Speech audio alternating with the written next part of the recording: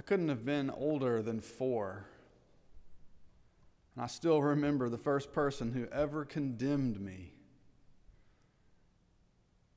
It was the middle of a weekday morning, and my mother and I had gone to the fabric outlet just off the interstate in my hometown, and I still remember it was a sunny day. I still remember how when you walk into the store just to the right, there were aisles of thread, spools upon spools, stacks, rainbow colors of thread, up one down, up one row and down the other, racks upon racks, hundreds of colors. While Mom was shopping, curiosity beckoned me to wander off and to go again up one aisle and down another, exploring. And as I went, I noticed that one of the spools of thread was ajar, and it was one of those columns of spools that if you pulled one out, all the rest fell down into place. And I tried to push this one back in, but it popped out and onto the floor and came to a rest at the toe of my shoe. I picked it up, and as I attempted to put it back, I realized that if I tried to do that and force it, it might just spill all the spools of thread all over the floor, and then I'd be in big trouble. So I took the spool of thread and I put it in my jacket pocket and went to find my mother, and just as I turned, I looked up, and there was a woman peering at me. I turned to find Mom, but this woman found her first. And then, before I knew it, she had arraigned both of us, and she was accusing me of stealing the spool of thread. And with a cold scowl, she peered at me and she lowered the boom. "You, little boy, are going to hell." When you're 4 years old, that'll bum you out. Now, I still remember the way her face twisted and pursed to say those words, and though I can't prove it, I am convinced that this poor woman learned how to say things like this at her church. And even if I'm wrong about that in her case, you and I both know that's an educated guess. The longer I've been a pastor, the more people I encounter who've met this woman, been surveilled by her, arraigned by her, scolded, reprimanded by her, banished by her, and her condemnation committee. It is a very large committee. Very few seem to rotate off. All you have to do to be a member is memorize John 3:16, especially the word perish, and stop short of understanding John 3:16. John 3:16, arguably the most famous verse in all of Scripture, a favorite verse of Christians of all ages, as well as those people with tickets in the end zone. For God so loved the world that he gave his only begotten Son, so that whoever believes in him may not perish, but have everlasting life. Luther called it the gospel in miniature, or we might say the gospel in a nutshell, because it so elegantly distills all the good news of Scripture into one powerful verse. John 3:16, the verse that distills the simplest way that this revolutionary revelation has come upon us, that our God is a loving God, not only for particular people, but for all people. And how much does this God love us? God loves us so much, he sent his own Son to us, to be born among us, to sojourn with us, to be with us all the way in life and in death. But John 3:16, the verse that also holds that very difficult word perish, that everyone who believes in him may not perish. The members of the condemnation committee think that if they know any word, they know that one. It's a very simple transaction. If you believe, you have everlasting life. If you don't believe, you perish. Why is this so hard? Why is this so difficult to understand? Believe, eternal life.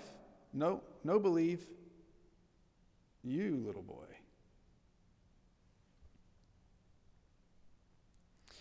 And then there's the verse that follows John 3:16. The often overlooked John 3:17, where Jesus says, "Indeed, God did not send the Son into the world to condemn the world, but so that the world might be saved through him." If there was any doubt about where the emphasis is in John 3:16, John 3:17 confirms it. Yes, our God is love. Yes, our God is saving love. God has not come to condemn us, but to save us. God has not sent Jesus to condemn, to damn, to doom, or to avenge, but to save. God's hand reaches out to us, always open. As we sink further, more deeply into the mire, God extends God's hand even closer to us. God's hand always reaching for us, open to us, that we may clasp God's hand and be saved. Now we've come to the heart of this preaching series on God's love. The discovery that God is not a punitive God, but a radically loving God is a revelation that changes lives, changes churches, changes communities. Indeed, it changes the whole world to know this. And indeed, it already has changed the world. And this is what John is teaching us. Richard Hayes says that when God sent Jesus, it was like introducing a giant magnetic field into the world. And all human beings lined up around either the positive or the negative pole. But Jesus' coming determines everything, all truth and all reality henceforth. Another way of saying this is that God's saving love is here now. It's being realized now. It's already present in communities characterized, bound by, sustained by this saving love. We may know God's saving love is true wherever such love saves lives. One of the things that makes me proud of this church, we have our fair share of sinners. Each one of us, in fact, falls in that category. But we lean into the life-saving dimensions and dynamics of God's love so much that we've remained apart for a year now. A year. Painful to say that. But isn't it because we know God's love is a saving love, and that should determine our own actions in relation to others, that they may be salvific in character? Have we not done this to save lives? For a year now, I have only been able to see through a glass darkly, in terms of knowing who's been tuning into our worship services and who's been listening to my sermons and the sermons of my colleagues and our guest preachers. Many of you who've been joining us across the year are members of our congregation. I suppose that's the majority. I have good reason to believe still many others are joining us from around the region and from around the country. Indeed, we have some who join us from around the world. Now, whoever you are, wherever you are, but especially if you are one of those who've been taught that God is out for you, or if you've ever been on the receiving end of the condemnation committee's generous humiliations, I want you to know from me. I want you to hear from me on behalf of this good congregation, and I want to make it plain. God is love. God loves you. God loves you. God loves you. Has anyone ever told you different? I want you to know at the very least that God loves you in spite of their condemnations. I want you to know that God loves you in spite of anything I might have said ignorantly, not even knowing that it might have had an effect on you to make you think otherwise.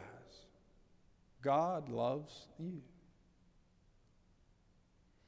And I would go even further to say that this is true, that God is a saving God and not a condemning God, and that God's hand is open to you whether you believe it or not.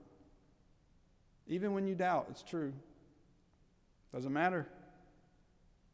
God is God. What God has done is eternal. It's true, whether we believe it or not. Jesus has reoriented the magnetic field forever. And even though our own lives may be spinning like a needle on a disheveled, shaken compass, our lives are destined nevertheless to finally point towards Him in life and in death. I remember once being criticized for believing in universalism. Universalism is the belief that eventually everyone will be saved. Pastor, you mean to tell me you believe nobody's going to hell? And I recalled for them a conversation between the preacher Fleming Rutledge and the theologian George Hunsinger. Rutledge said, George and I were discussing universalism and all of the problems it poses, and he said, universalism, we are permitted to hope for it. It makes a big difference in where we put the emphasis, doesn't it? In what direction we lean towards the word perish and you, little boy, or the word save. You are not condemned. I come to save you. And there's plenty of condemnation to go around, but do we not bring it upon ourselves? There is this very strange story in Numbers. As the Israelites are making their way through the wilderness, they are complaining about manna. They're complaining about God's provision. And then it says God sends fiery snakes among them to bite them. And many died. So then the people remember how much they actually like living. And so they plead with Moses to pray to God to stop the serpents. And so Moses pleads with God, and God doesn't pull the serpents back, but God does give Moses instructions for a sign. Take a serpent and put it on a pole. And so Moses fashions a bronze serpent. He puts it on the pole, and God directs him to tell all the Israelites that when any of them are bitten, to look upon this pole and be healed. So Moses fashions it. He puts it on the pole. And whenever an Israelite is bitten by a snake, they may turn in their disorientation and be reoriented, focused, by lifting up their eyes upon this bronze serpent. And now Jesus says in John, "For God so loved the world, He sent a new serpent, all flame, to be lifted up for us, to take our condemnation upon His own shoulders, so that we may not perish but have everlasting life." That is God's destiny for us. And these are our instructions for now. No matter who we are, what we've been through, what we've done, it is my job today to tell you that Jesus has been lifted up for your sake. And this is because that God of love loves you and is determined to save you. These are God's plans for each one of us. I remember Jeremiah saying it too. What are the plans that I have for you? Plans for a future. Plans to give you a hope This is your destiny. So whoever you are, whatever you've heard, I'll give you some advice. When everyone from the condemnation committee offers you a generous humiliation, you have not only my permission, but I would say Jesus' permission, along with Jeremiah and the holy host of heaven, to say in reply, thanks, but I have other plans.